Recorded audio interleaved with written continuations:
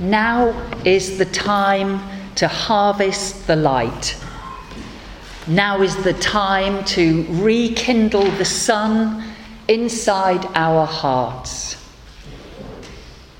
So good morning everybody and welcome. Welcome to Essex Church, where this community of Kensington Unitarians has its spiritual home. We bid you a special welcome this morning if you are a visitor here today, perhaps from other Unitarian groups around the country or from across the seas, or perhaps this is the first time that you've walked into a Unitarian setting like this.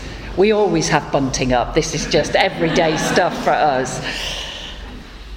Whoever you are and however you are this morning, there is a space for you here, a chance to rest for a while, to reconnect with yourself, with others, and with that which you hold to be of greatest worth. And today you may have guessed that this is our annual Harvest Festival service. It's followed by a bring and share lunch. Do please stay and eat with us if you have the time, and don't worry if you haven't brought food with you, we've got plenty to share. So I invite you now to take a conscious breath. Let's tell ourselves that we are here now. Whatever our journey has been like to get here, however our last few days have been, and whatever awaits us in the days ahead, let's be here now, together.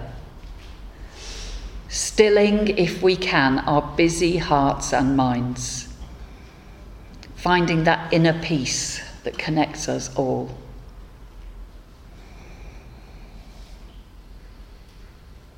Let us harvest the light of being in community. Let us remember that we are one with our planet, orbiting our sun, our source of light and life.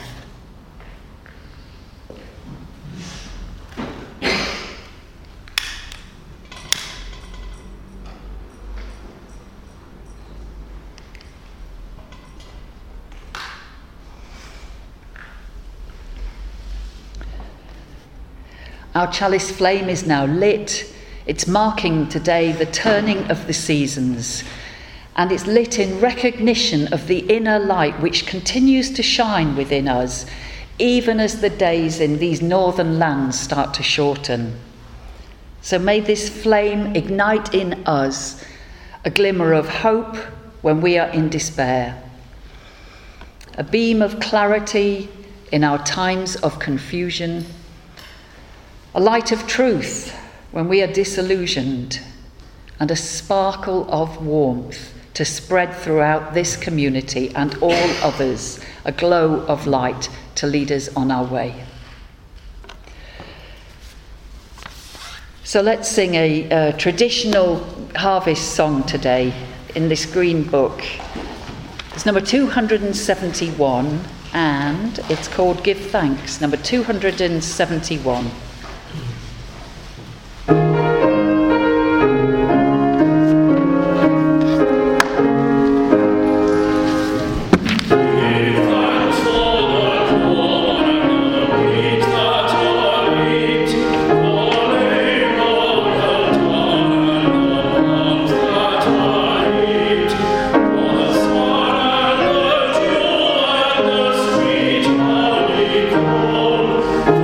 Rose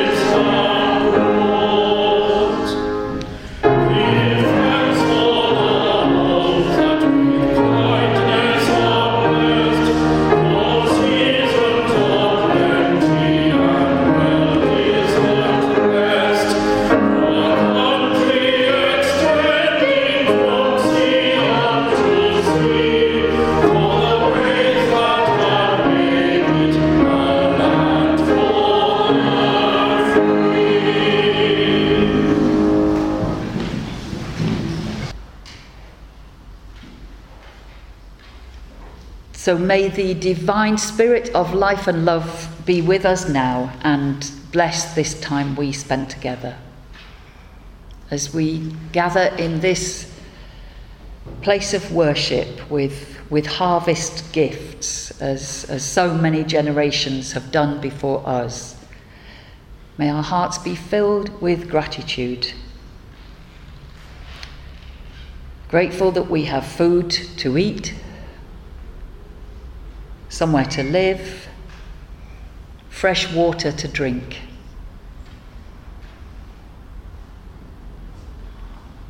Above all, let us be thankful for the most precious gift, the gift of life and love itself.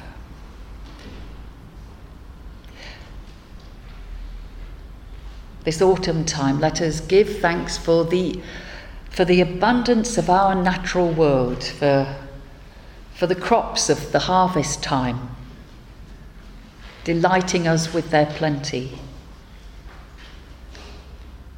May each of us find something for which we can give thanks now. However tough the roads that we're travelling.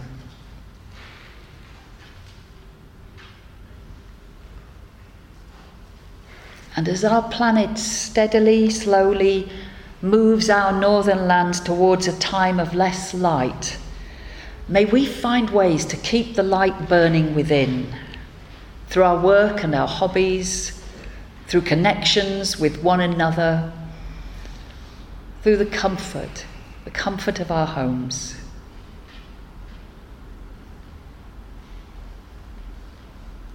And as we are ever aware of the troubles of our wider world, especially people living in places of conflict who yearn to live in peace, and all those suffering and dying through migration, through seeking better, safer lives. Let us be the people who hold hope in our hearts, and who by the beauty of our own living bring some counterbalancing acts of love into this world. At this turning point of the year, let us find ways to rebalance our own lives.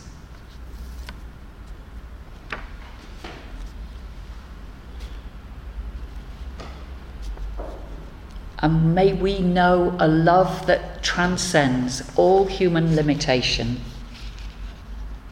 A love that fills us and spills from us and connects us, one and all, with each other and with our wider world. And may this be for the greater good of us all. Amen.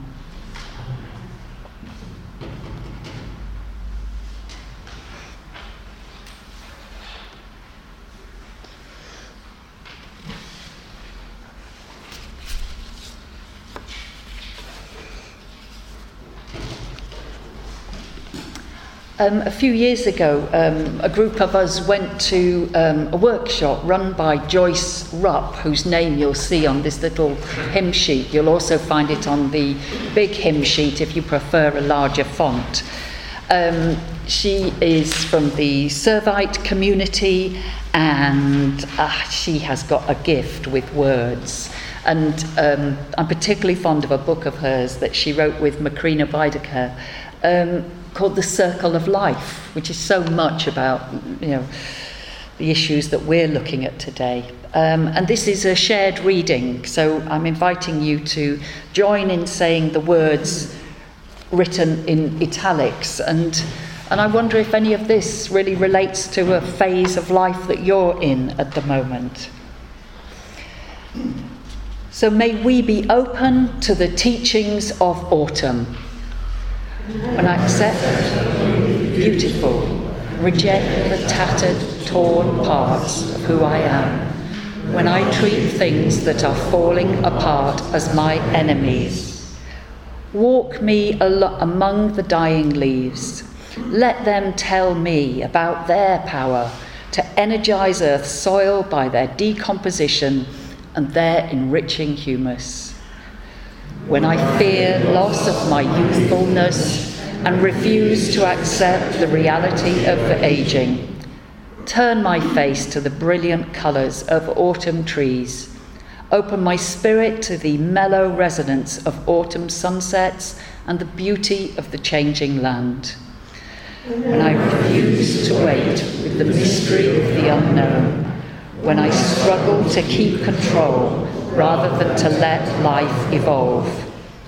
Wrap me in the darkening days of autumn and encourage me to wait patiently for clarity and vision as I live with uncertainty and insecurity.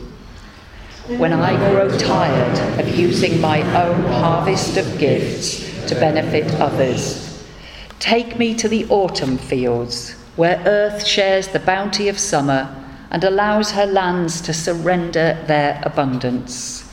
When I neglect care for myself, I'm so absorbed in life's hurried pace.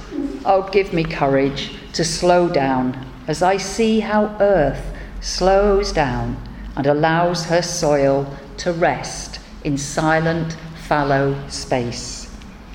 When I fight the changes of unwanted, unsought events and struggle to keep things just as they are instead of letting go, place me on the wings of travelling birds flying south, willing to leave their nests of comfort as they journey to another destination.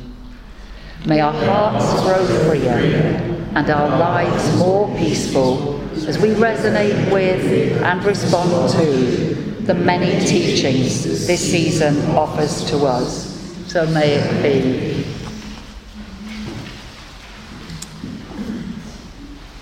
I might need to underline some of those words and pin them on my fridge. And our next hymn now is one of those ones that would divide many a congregation. It's traditional, it's utterly heartwarming to me. It contains memories of childhood, and some people find its certainty a tad irritating, but sing as you wish. Number 269, We Plough the Fields and Scatter.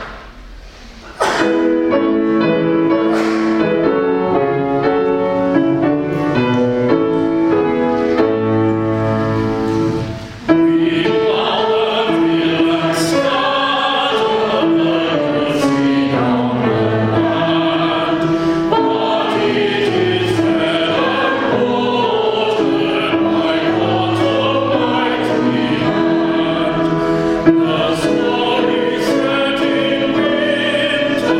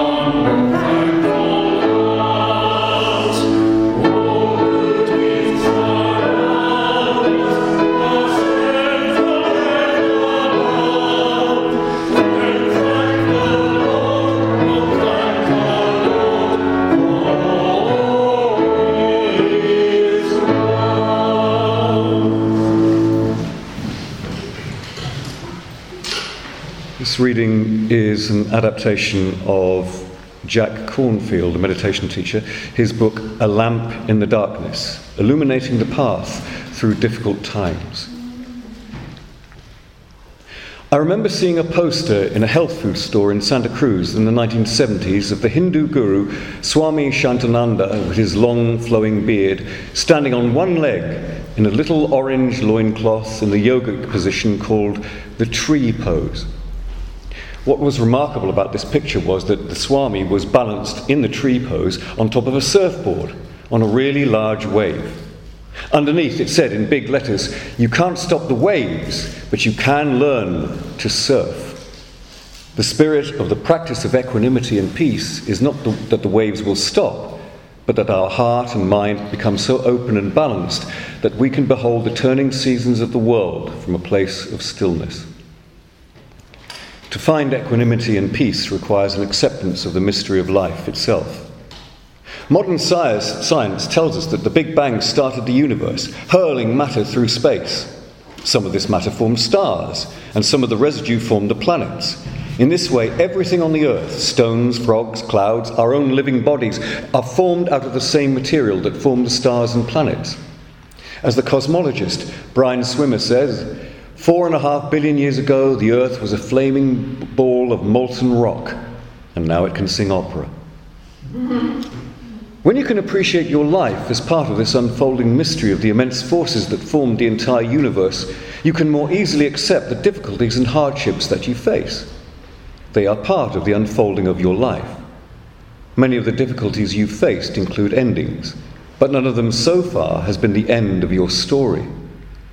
Without knowing the whole story, it is impossible to draw definite conclusions about our difficulties. We are still in the middle of them and don't know how they will turn out. Unfortunately, there is no rule book for life. Ajahn Chah, my meditation teacher, used to say, "Things are uncertain, aren't they?" To accept this basic uncertainty of life is to find the wisdom of insecurity.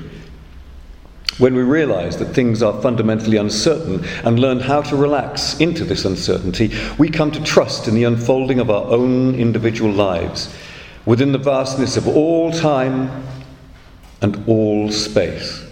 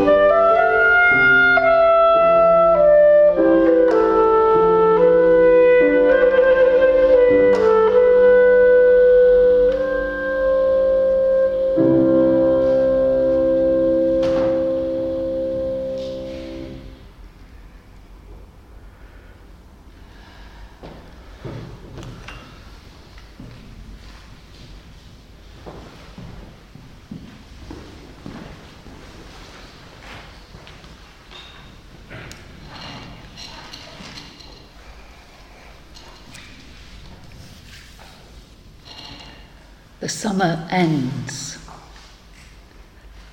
and it is time to face another way.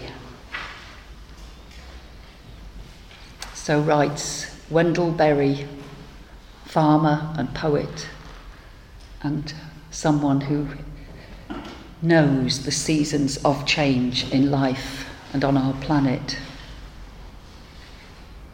And so as we enter a meditative time where we'll hold a good few minutes in silence together, and that will come to an end with a chime from our bell, I ask you the question, are there areas of your life where you are having to learn to face another way? Can reflecting on the season of autumn help us at these times? So let's ready ourselves for a still time. Maybe enjoy the feeling of our bodies resting in our chairs, aware of our feet on the floor, taking one of those lovely belly breaths that help settle us. Feeling our shoulders sink down a bit as we let go. Perhaps softening our gaze or closing our eyes or focusing on the candles or the harvest fruits and vegetables. Let's find a gentle rhythm in our breathing. Aware as we always are of other aspects of life and the sounds of the London street outside, yet able to turn our attention inwards for a while, using our breathing to settle us and to allow insights to emerge in this time when the summer ends and it is time to face another way.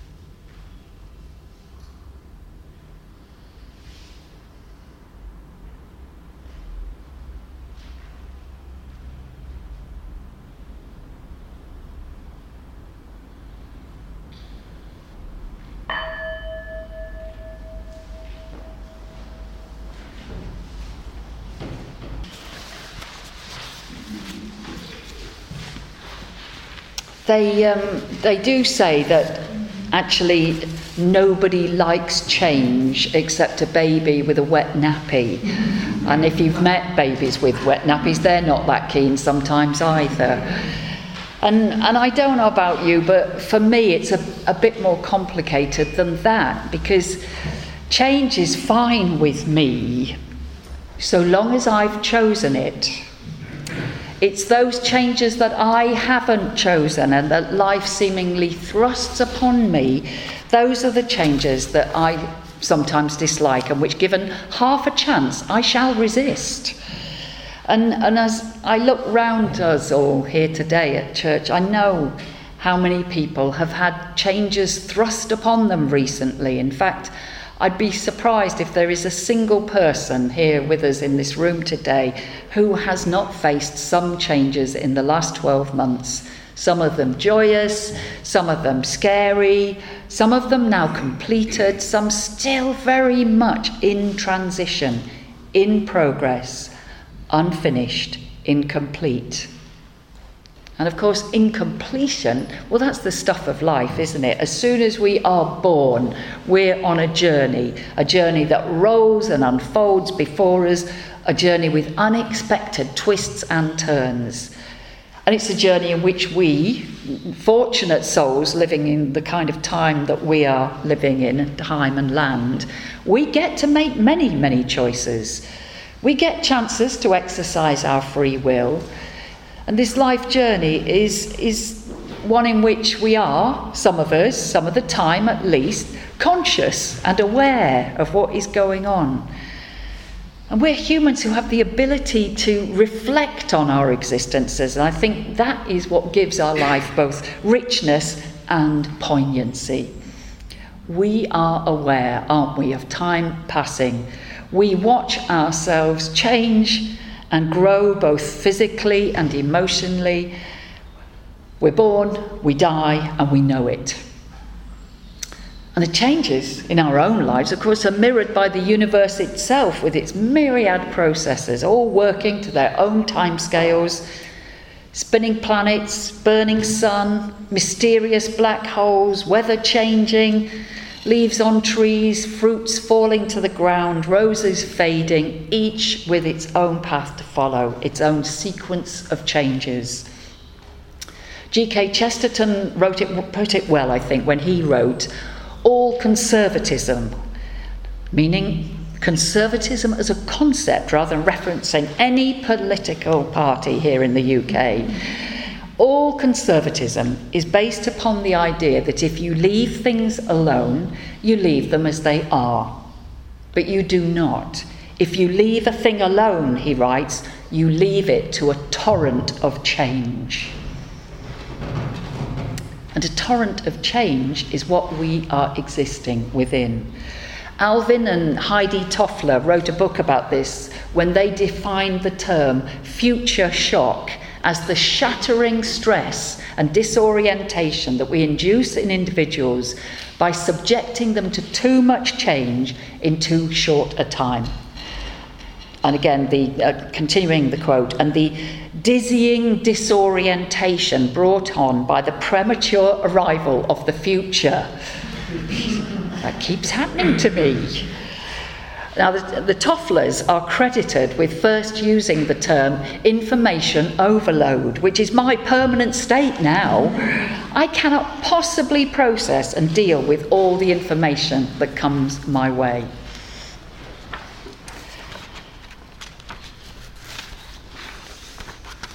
I wonder have any of you tried to buy a piece of electrical equipment recently? A television perhaps, or something to play music on. Now, buying a TV in the olden days used to involve a decision about how big a screen you wanted to buy, and you had perhaps half a dozen choices. Well, standing in the midst of an electrical department store recently, it dawned on me that we are indeed in the midst of a new age. We're in the era of home entertainment, in which every aspect has been made as varied as possible. And TVs and sound systems are just one tiny example of the complexity of our lives today. And as the Tofflers predicted when they wrote their book Future Shock, some 50 years ago, I now realise with horror, they predicted that the effect on human beings facing too much change too quickly is shock, and that shock has to be worked through, processed, if you like, be it a change of TV or a far more profound change in our personal lives. Now, the need to work through change has always been known to the wise. I remember many years ago studying the work of an anthropologist called Van Gennep. He coined the term rites of passage to describe the ceremonies that tribal people use to mark a person's transition through life: birth, coming of age, marriage, death. Van Gennep studied many pre-industrial societies, and he identified 3 key elements in any rite of passage. See if you recognise any of these. Firstly, there is an acknowledgement of an ending. This must be properly marked, he thought, in some ritualistic way, perhaps through grieving or through some symbolic letting go. The person undergoing the rite of passage is then considered to be in a second phase, a time of transition. They're about to cross over a threshold, to leave the past behind and to step out into the unknown. This is sometimes described as a liminal state, a threshold, that border between what is unconscious and conscious, like the shoreline perhaps of the sea. It's moving, it's shimmering, it's a borderland. This is a place of uncertainty. It is disorienting by its very nature because the psyche is in the process of reorienting itself, a bit like finding our way through fog or mist. When we're in the middle of a rite of passage, or indeed most changes in life, it can feel, can't it, as if we're a bit lost in the mist. It can be exciting, it can be exhilarating, it can also be scary.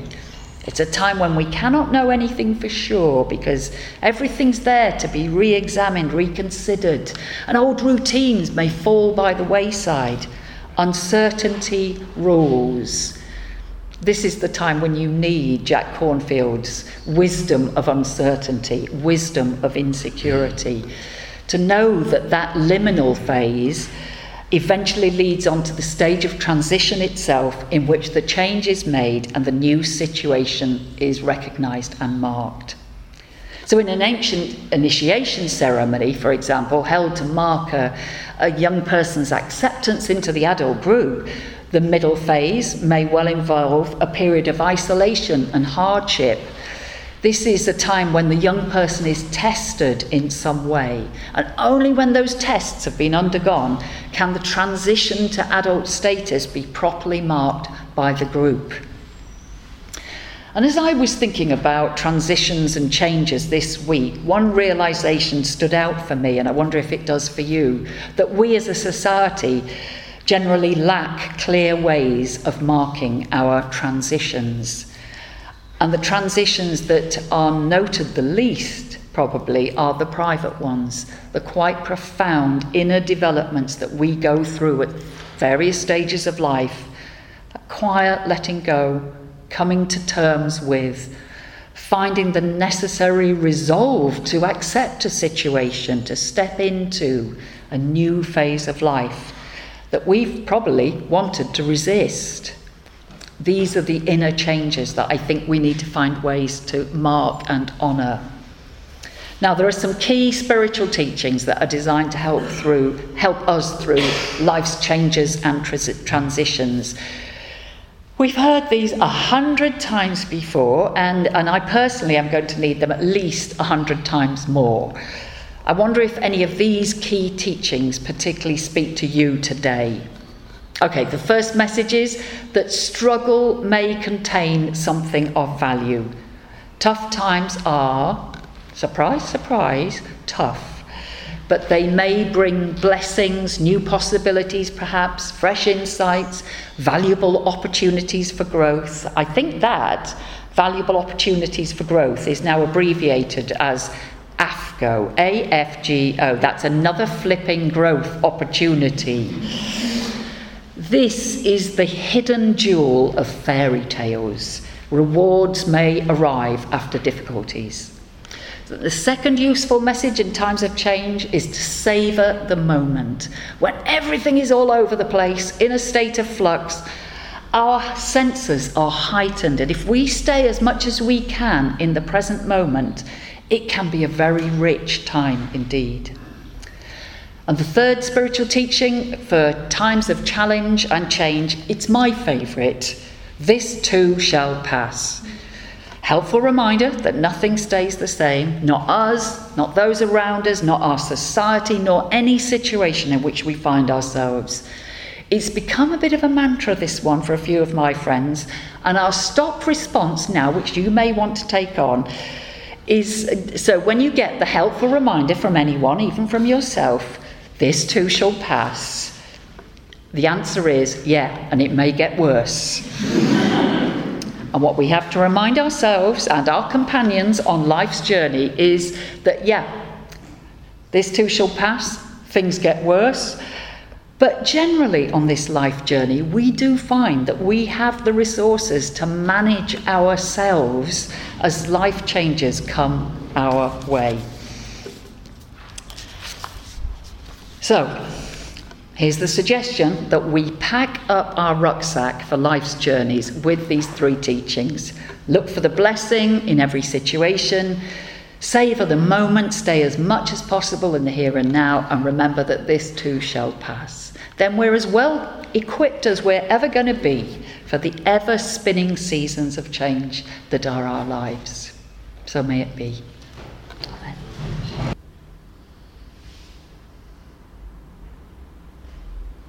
We have Benji with us again, and I keep choosing hymns that are just perfect for your voice, Benji, because I so love you leading the singing. So this is why we keep singing this hymn every month. Number 209, A World Transfigured.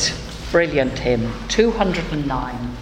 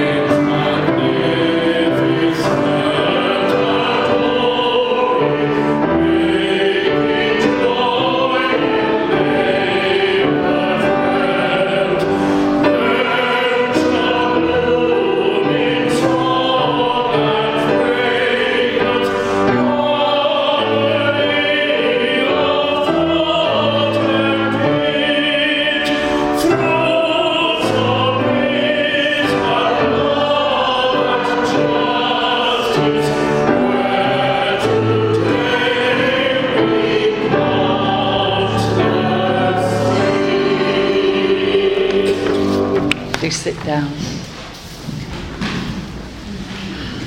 And so, as we step out into the week ahead, may we harvest fruits of peace and love and justice, and share our gifts with all those we meet. May we greet the changing seasons of our lives with understanding, knowing that this too shall pass. All is movement, all is change. Travel well. Amen. Go well and blessed be.